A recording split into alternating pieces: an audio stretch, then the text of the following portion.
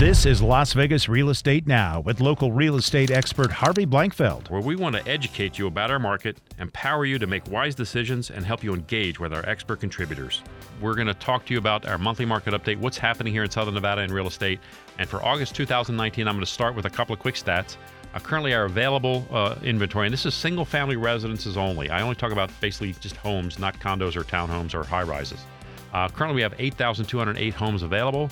We have 4,142 in escrow or under contract. And in the last 30 days, we sold 3,105. And then that leaves us with a number of months of inventory, an absorption rate of 2.64, which says that on average, that's how long it takes to get the home sold. If we take the 4,142 availables, the 3,105 that we just sold, and we take the number of availables and we divide, that's how you get that 2.64 number of months to sell the current available inventory. And our average days on market right now is around 39 days on the market. Now, as we get into some of these charts, the first one I have is just a comparison of some of the various communities in the valley. And I've made note, a little dot by some of these communities to point out that from February of this year until July, over a 6-month period, the average sales price has gone down in all of these communities. I think that's important to note.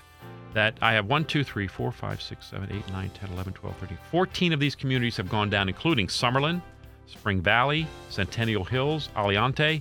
But take a look at this chart when you get a chance. And if you're listening on the radio, you can go to our website. You'll be able to see this produced for you, and you'll be able to take a look at this chart. Take a look at this, and you'll see that some of them have gone down, and some of them go down pretty significantly. Now, when you say average sale, 1 or 2 closings can skew it a lot. But to see that many that have gone down, I think it's important to note. Our market's fairly flat right now. It's not going up like it did last year. The next chart I have is our single-family residential closings. It's our stack chart, shows the activity we've had this year. And we're still a little bit behind last year, but still healthy activity, not bad. Around 3,000 or a little better than 3,000 a month or so every month, and that's pretty normal for us.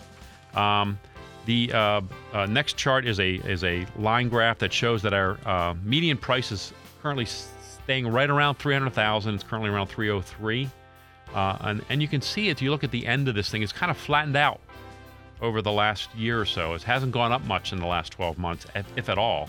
It's just kind of wavering right around that 300. I think that the 300 number, there's kind of there's a mental thing there that the valley doesn't seem to want to get much above that 300 number because that signals that we're back in that mid-2000s things, which we're not.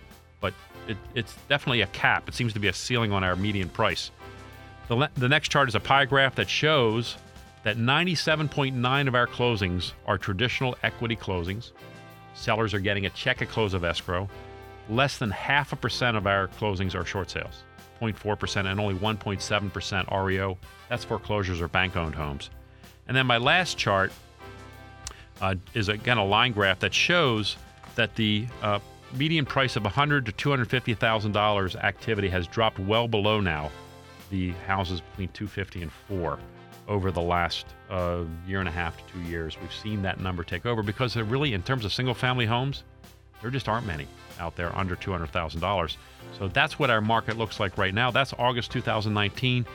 This has been Las Vegas Real Estate Now. Thanks for listening. And remember to tune in every Tuesday morning at 9 a.m. on 101.5 FM, 720 a.m. KDAWN.